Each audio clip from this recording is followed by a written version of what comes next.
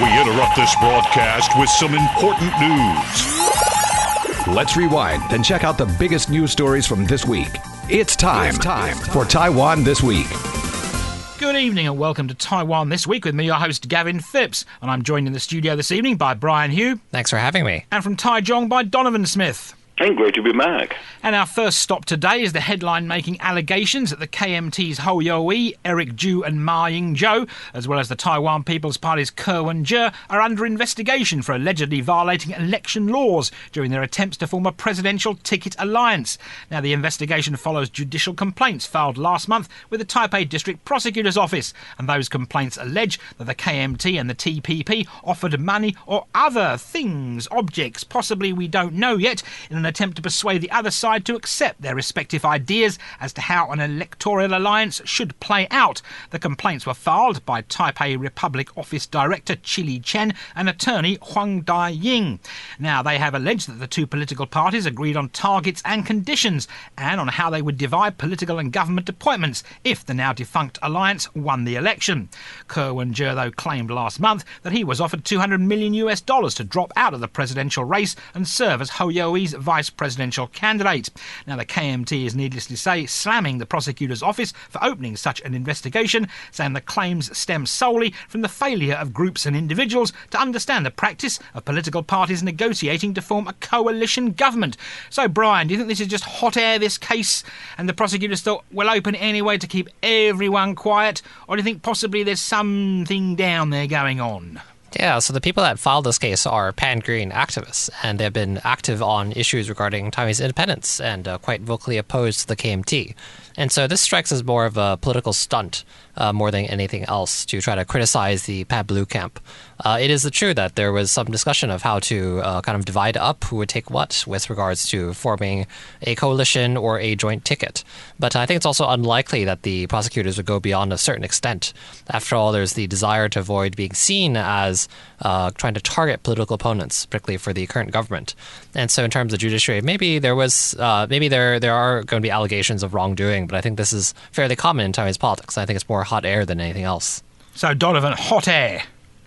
Yeah, I think Brian's right here. I mean, fundamentally, negotiations are made both within political parties and in this case, with other political parties on how, power is going to be divvied up. Now, it might actually be technically, according to the law, illegal.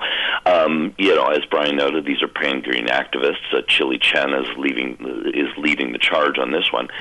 And, this is the Tangyuan soup scenario where, they claim that what's happening is that the deal on the table was to buy off or to present some kind of offer whereby somebody doesn't run, and that is technically illegal.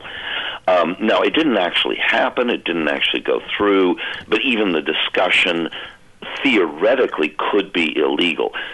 But in the past, you're going to have negotiations on who are we going to run as the speaker, speaker of the legislature, and so on and so forth.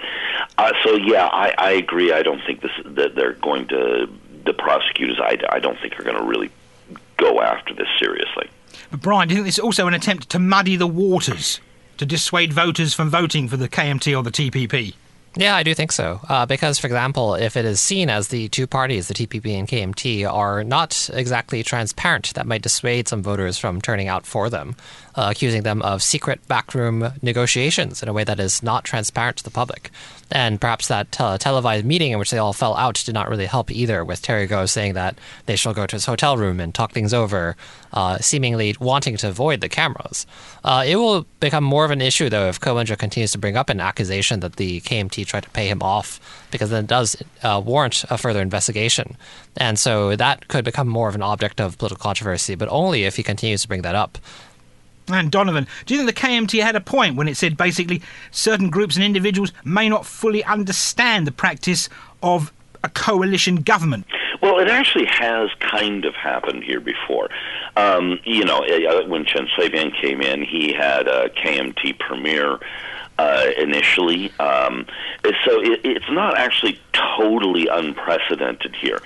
The difference is that this time there were two parties openly negotiating about working on a coalition government, whereas previously it was individuals aligned with an opposition camp or independents.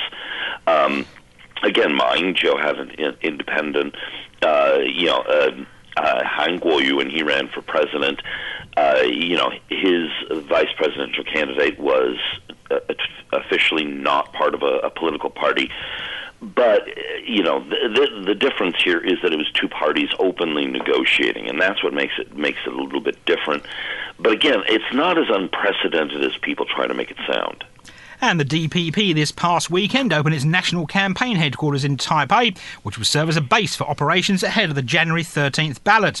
The event was party heavyweight studied. Anyway, lots of them there. And campaign office director Chen Shizhong, he of the former Ministry of Health, greeted some 10,000 supporters at the opening ceremony, saying the upcoming campaign will involve all party members working towards securing victory in the presidential election.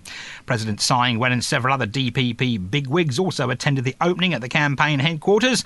And now, while the DPP was throwing a rather big bash to mark the opening of said campaign headquarters, KMT chairman Eric Zhu was telling reporters that his party is seeking to run the cheapest ever presidential election campaign. That statement follows reports that fundraising for Hou Yu-ih and his running mate Zhao Xiaokang has not been quite successful as the KMT had hoped, and donations have fallen far short of expectations. Now, according to the KMT chairman, the party will set a new record for the least amount of money spent on an election campaign and is set to rely heavily on the goodwill of friends and supporters. He also said that Hou Yu-ih's main campaign headquarters will not raise funds and instead basically accept small donations from independent voters and grassroots supporters. The KMT chairman also said that local campaign offices will be funding the rallies by themselves. So, Donovan, a bit of a turnout for the books there.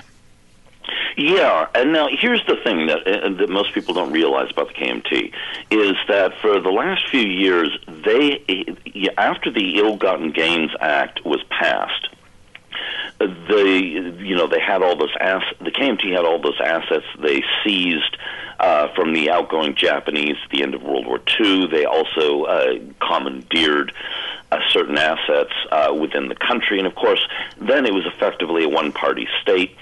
So the government would give a lot of things to the KMT. Now, those ill-gotten gains have been legally sequestered by the government. The KMT no longer has access to them. And, of course, the KMT used to be reported in the press as the world's richest political party. Now, here's the thing. They've been actually, in their financial reports, they're still claiming those assets. They're still claiming income from those assets. The reality is that they're holding on to 19.7 billion NT in liabilities, or that's over 600 million US dollars in liabilities. And so effectively, if they don't win this election and overturn the Ill-Gotten Gains Act, they are over $500 million US dollars in the hole. Now, major companies in the last few elections, and I followed this, have been moving their donations toward the DPP, which is counterintuitive because historically the KMT has been considered more friendly to large corporations. And also, a lot of these corporations have business interests in China, and the KMT is considered more open to business and trade with China. But a lot of these companies figured that the KMT couldn't win, and so they started putting their money into the KMT. So the the DPP has gotten more corporate donations in the last few election cycles than the KMT has. So the KMT not only is holding on to massive liabilities, but pretending by its financial filings that it still has income and assets that it no longer has access to. It's basically living in a giant lie. So fundamentally, the KMT has a massive problem. And if their fundraising, they've come out and said their fundraising is short, then they are in serious trouble.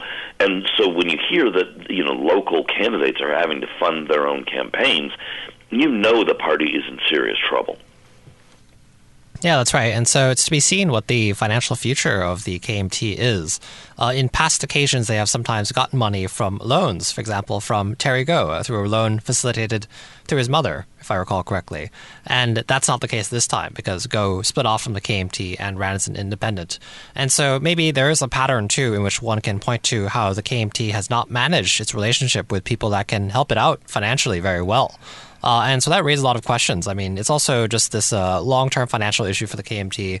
But in past years, there have also been reports of the central government, central party administration, and local party chapters sort of fighting over finances, in which the personal grudges of the leadership in the party central lead to funds not being distributed to campaigns or not a lot of leading into of support. And so this is a question for the KMT. But in the meantime, it tries to tout this as a kind of asset or that it's deliberately running the cheapest campaign possible. It just seems like trying to cover over this massive issue. But then regarding the issue's fundraising, I kind of wonder if this reflects then the lack of enthusiasm around Hoyoe from the KMT party base, that they couldn't get people that are traditionally donors to contribute this time around. With Zhao Shaogang now being the vice president, perhaps he could appeal to such people, but it's already a bit late in this campaign cycle, with around 40 days out. And Donovan, do you think that Zhao Shaogang could campaign to get more funding for his campaign? Yeah, I mean, him and his Blue Fighters, I think, actually probably could help raise money in a serious way. Now, what's interesting is that before the ticket was announced with Zhao Shaogang as the VP candidate and Dan Hangguoyu as the number one on the party list, which means that presumably the KMT is going to put him up for legislative speaker.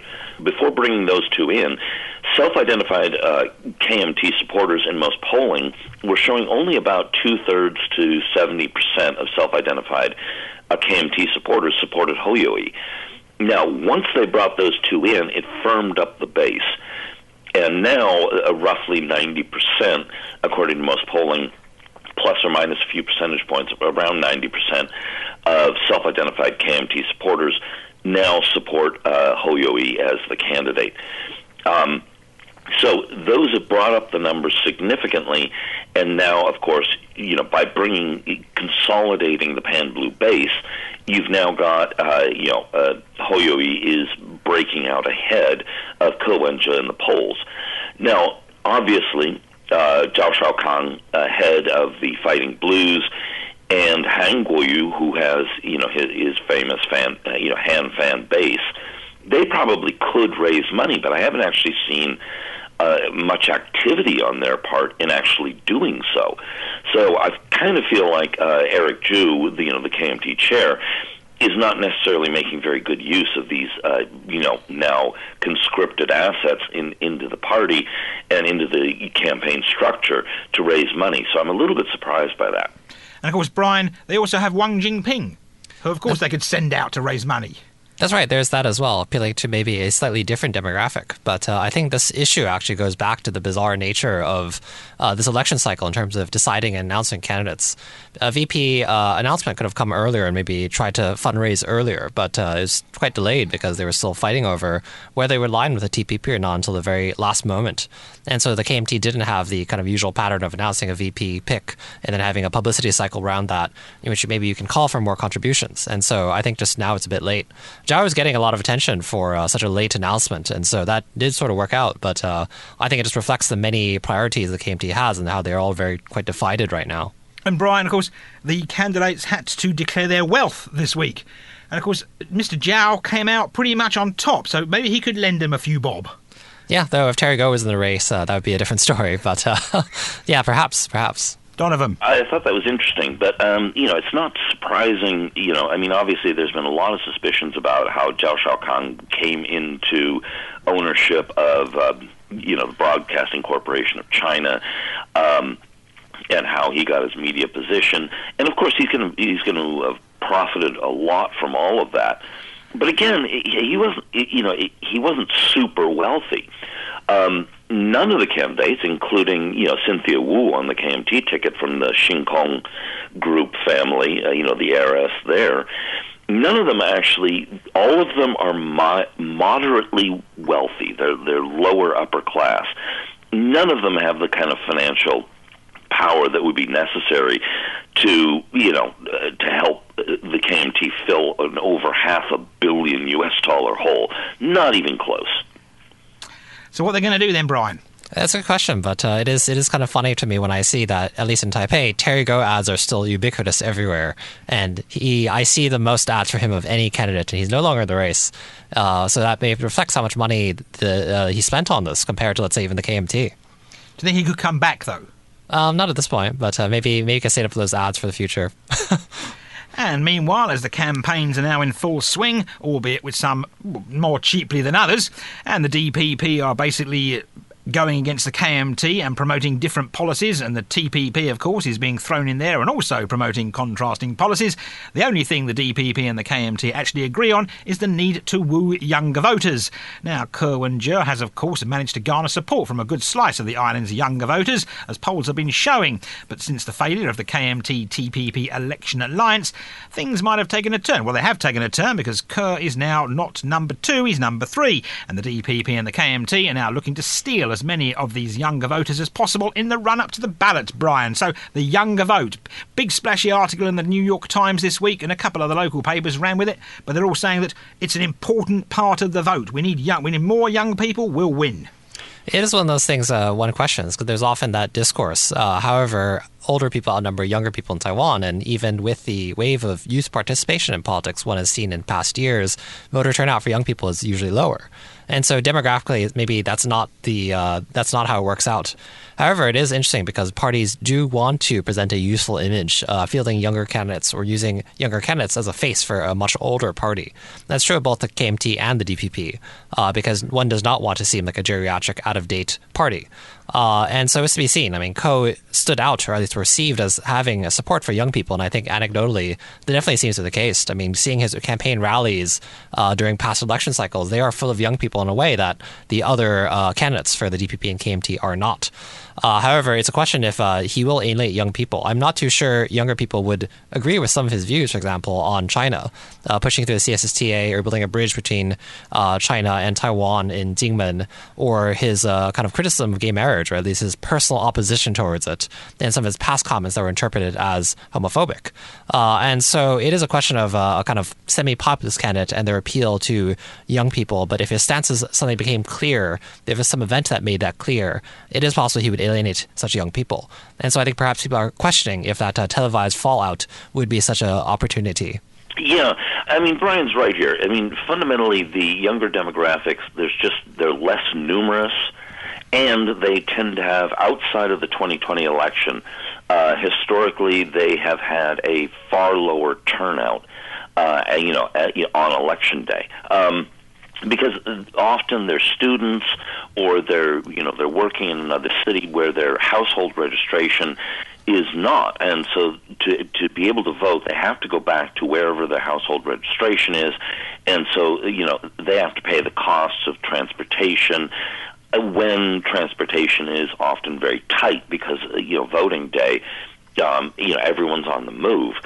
So how effective, or how powerful this bloc is in this election remains to be seen, but it's probably going to be a lot lower than Ko would hope. 2020 was an exception. The voter turnout among young voters was more or less on par with the older demographics, but that was because the younger voters had a particular fear of Dan Hangguoyu becoming the president.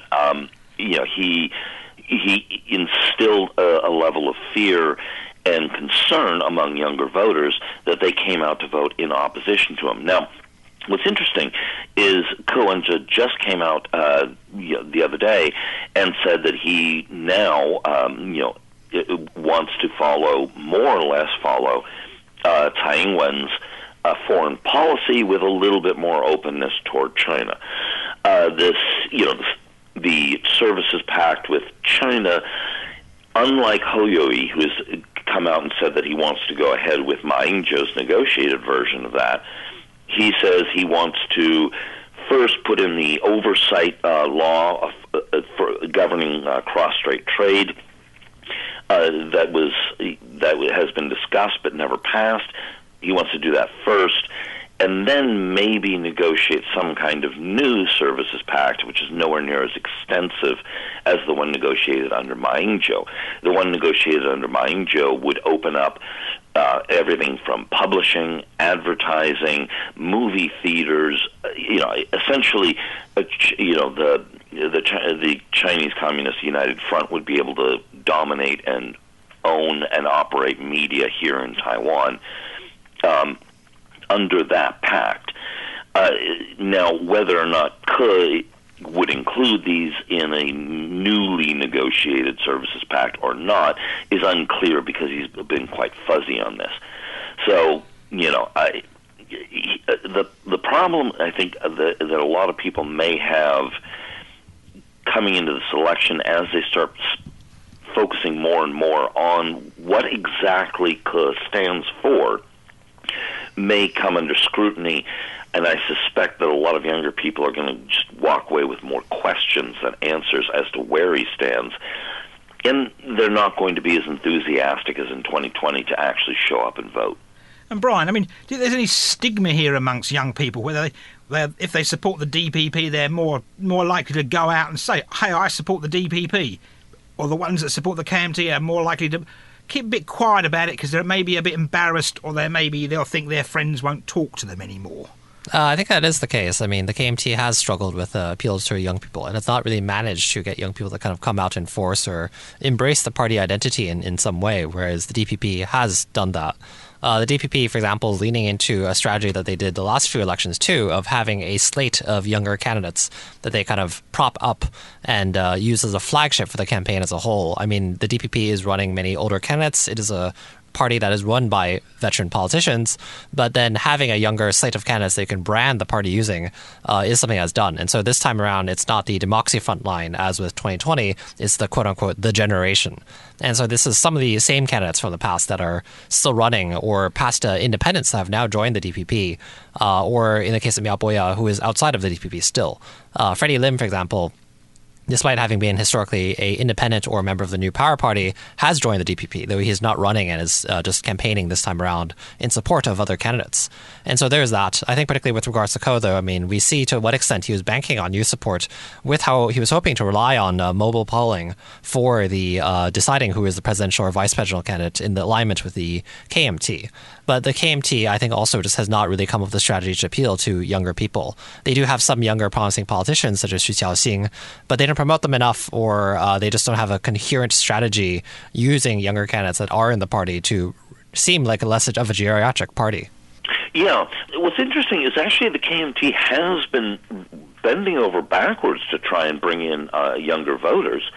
Eric Zhu, the KMT chair, he changed the rules to favor younger candidates for city and county councilors, to favor younger voters. Their average age on their party list is 47, apparently. But then they turned around and went with Zhao Shaokang as their vice presidential candidate, and they went with Dan Hanguoyu as their number one on their party list, neither of whom are exactly fresh faces for the youth crowd. So the KMT has tried but failed, I think, to break through to younger audiences.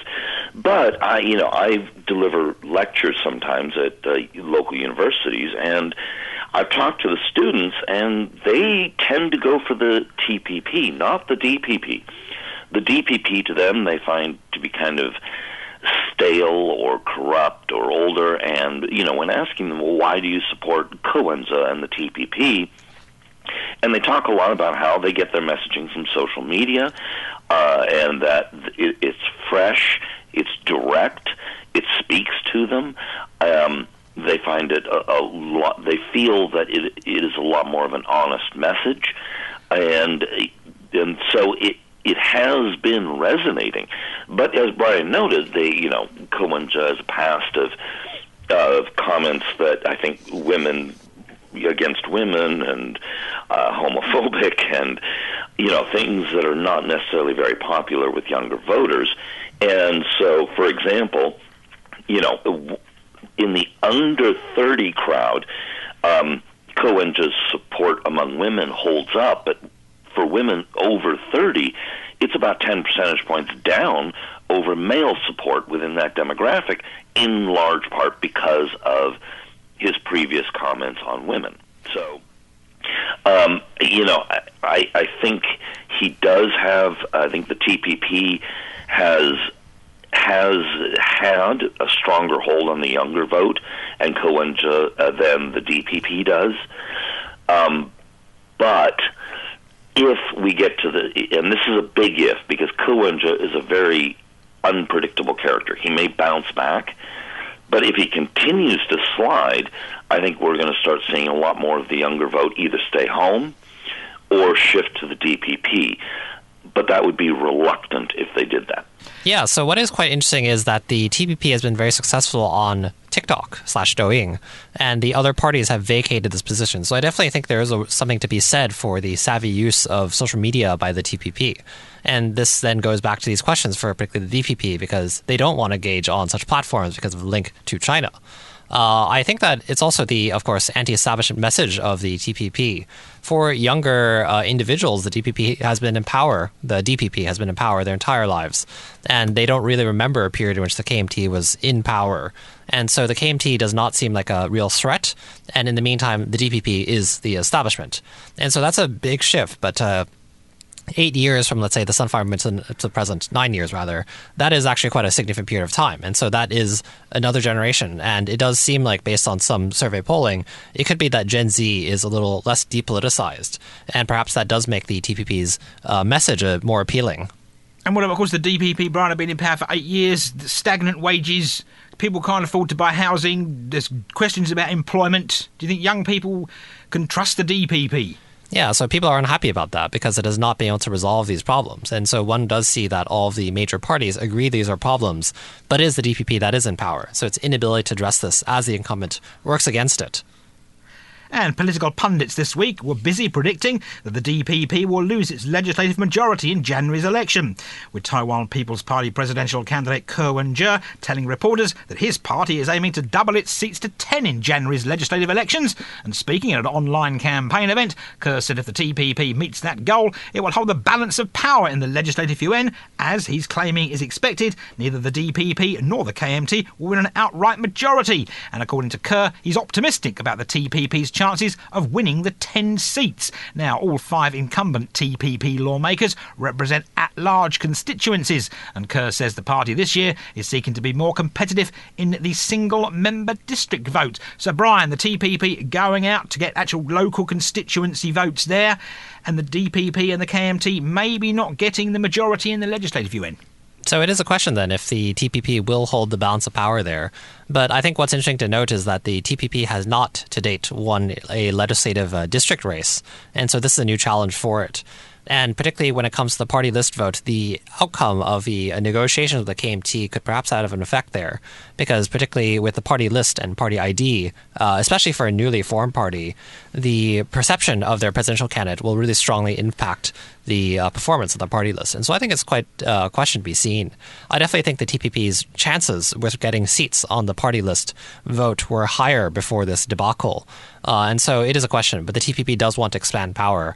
The phrase kingmaker now continually comes up in Taiwanese politics, and Ko wants to position himself as that person. But I also kind of wonder to what extent in the future going forward he can control his own party, because these are people that didn't join the party out of loyalty to him. They had pre-existing political careers. And some are questioning if his leadership is effective given his failures in negotiating with the KMT. The DPP, particularly seeing this as a point of weakness, has really gone on the attack on this point, calling, for example, on TPP members to leave the party because Ko's leadership will lead them off of a cliff. And I think that's because that is what they perceive, that these two things are very linked. And so it's a very strategic move on their part. So, Donovan, I mean, do you think the Taiwan People's Party will get the seats in the Legislative UN to act as kingmaker? Or do you think voters will maybe sway to the KMT or simply continue to back the DPP? Well, okay, this is interesting because I mean, a lot of pundits are saying, as you noted, that they expect that this time around no party will have a majority, and that is quite possible. But the thing is that when you kind of crunch the numbers, there's a very good chance that the NPP will lose their caucus. They currently have 3 seats. So, there's a good chance that they will be out. So those 3 seats will go to either the DPP, the KMT, or the TPP. Now, as far as what percentage of the party list seats will go to the TPP, that's a very interesting question. It looks like they're probably a pretty safe lock at about 5 or 6 seats, but they're at 5 now. So, if they get 6, 7, 8 maybe, now getting to 10 is going to be tough. That would mean they'd probably have to also win a district somewhere. And, for example, I'm looking at the Taichung 1 district here, and Taibiru is probably going to get crushed. So I don't see that any of the TPP candidates in the districts, they might win 1, maybe 2, but I think they're a long shot in any district race. They just simply don't have the candidates with the experience and the name recognition to make any serious impact. So of the 73 district seats and the 6 indigenous seats, those are largely going to go to DPP, KMT, and possibly some independents. And it's looking like a lot of people are saying that of the kind of up in the air or split, because there's a lot of districts where there's 2 candidates from, say, the Pan-Green side or from the Pan-Blue side where they're running against each other. So they have opposition from their own side within these districts. This is playing out more against the DPP than the KMT. So as it's looking now, and a lot can change between now and Election Day, it's looking like the DPP is going to lose some seats. And the KMT may pick up a few seats. That would put the KMT into the 40s, possibly. But a lot of it depends on how the TPP does. So everyone seems to be kind of betting that the DPP is not going to win an outright majority, which does seem likely. The KMT is going to raise up from the 38 or so that they have now in the legislature up into the 40s, and the TPP may be able to play the role of kingmaker. One thing that a lot of people aren't talking about is that there's a lot of independent candidates running, and it's if a few of them win, who will they caucus with, and that we don't know yet. And Brian, what about those independent candidates? Do you see them actually becoming kingmakers themselves? It is a question. I mean, certainly individually not, but it is. I think it plays a question as to who they would align with, and I think it really depends on the candidate. I think actually there's just a lot of uncertainty, but particularly the view is that the outcome for the legislative race as a whole favors the Pan-Blue camp in that sense, and so I do think the DPP is aware of that, and they have already they're actually planning in the view that they will actually not hold a majority, but in that sense, perhaps they would be pleasantly surprised. I mean, it does depend on the outcome. And staying with election news now, we talked briefly about media impartiality in the election last week. But this week, the National Communications Commission announced that Public Television Service, the Chinese television system and the Broadcasting Corporation of China have all pledged to produce fair, objective and, thorough news coverage of the election campaigns. Now, the pledge came amid concerns about KMT vice presidential candidate Zhao Xiaokang, who is the chairman and general manager of the BCC, and PTS board director Karen Shu, who also oversees CTS on behalf of the Public Television Service, and she's been nominated for one of the Taiwan People's Party's legislature at large seats. Now, the National Communications Commission says it's contacted the 3 networks to seek their assurances that it will treat all political parties and their candidates equally. Okay, Brian, media fairness when it comes to elections in Taiwan. You've only got to look at certain TV channels to work out their top stories are all about a certain candidate. You know, this really doesn't happen. Yeah, it is quite interesting because particularly in Taiwan, there's the political culture of recruiting media personalities to run for office, or the tendency for media outlets to favor certain candidates quite visibly. I mean, the big example is CTI TV and their favorable coverage of Han Kuo-yu when he was in the running to try and become the KMT presidential candidate, with 70% of content all about him. And so now there's a question of heads of media companies or people that work in them running for office, and it occurs at a high level here in terms of the people that own or chairs of companies, with Zhao Shougong, for example. But then there is also just the tendency, I think, for candidates to often have media backgrounds, former journalists or anchors that already have some recognizability. Recruiting them to run for office may make sense for political parties. And so that's come up here, but it is a question then of media fairness.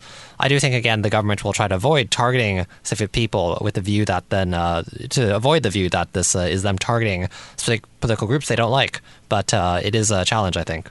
Donovan. Yeah, the NCC, the National Communications Commission, I believe it is highly viewed in the pan-blue camp as essentially an evil arm of the DPP. So most pan-blue supporters view the NCC as highly biased against them, and so there's a lot of hostility there, and I think the NCC is going to be very sensitive to this. They did remove CTI TV, which, as Brian noted, at one point they were devoting over 70% of all their news content to Dan Hangguoyu, when he was running for president.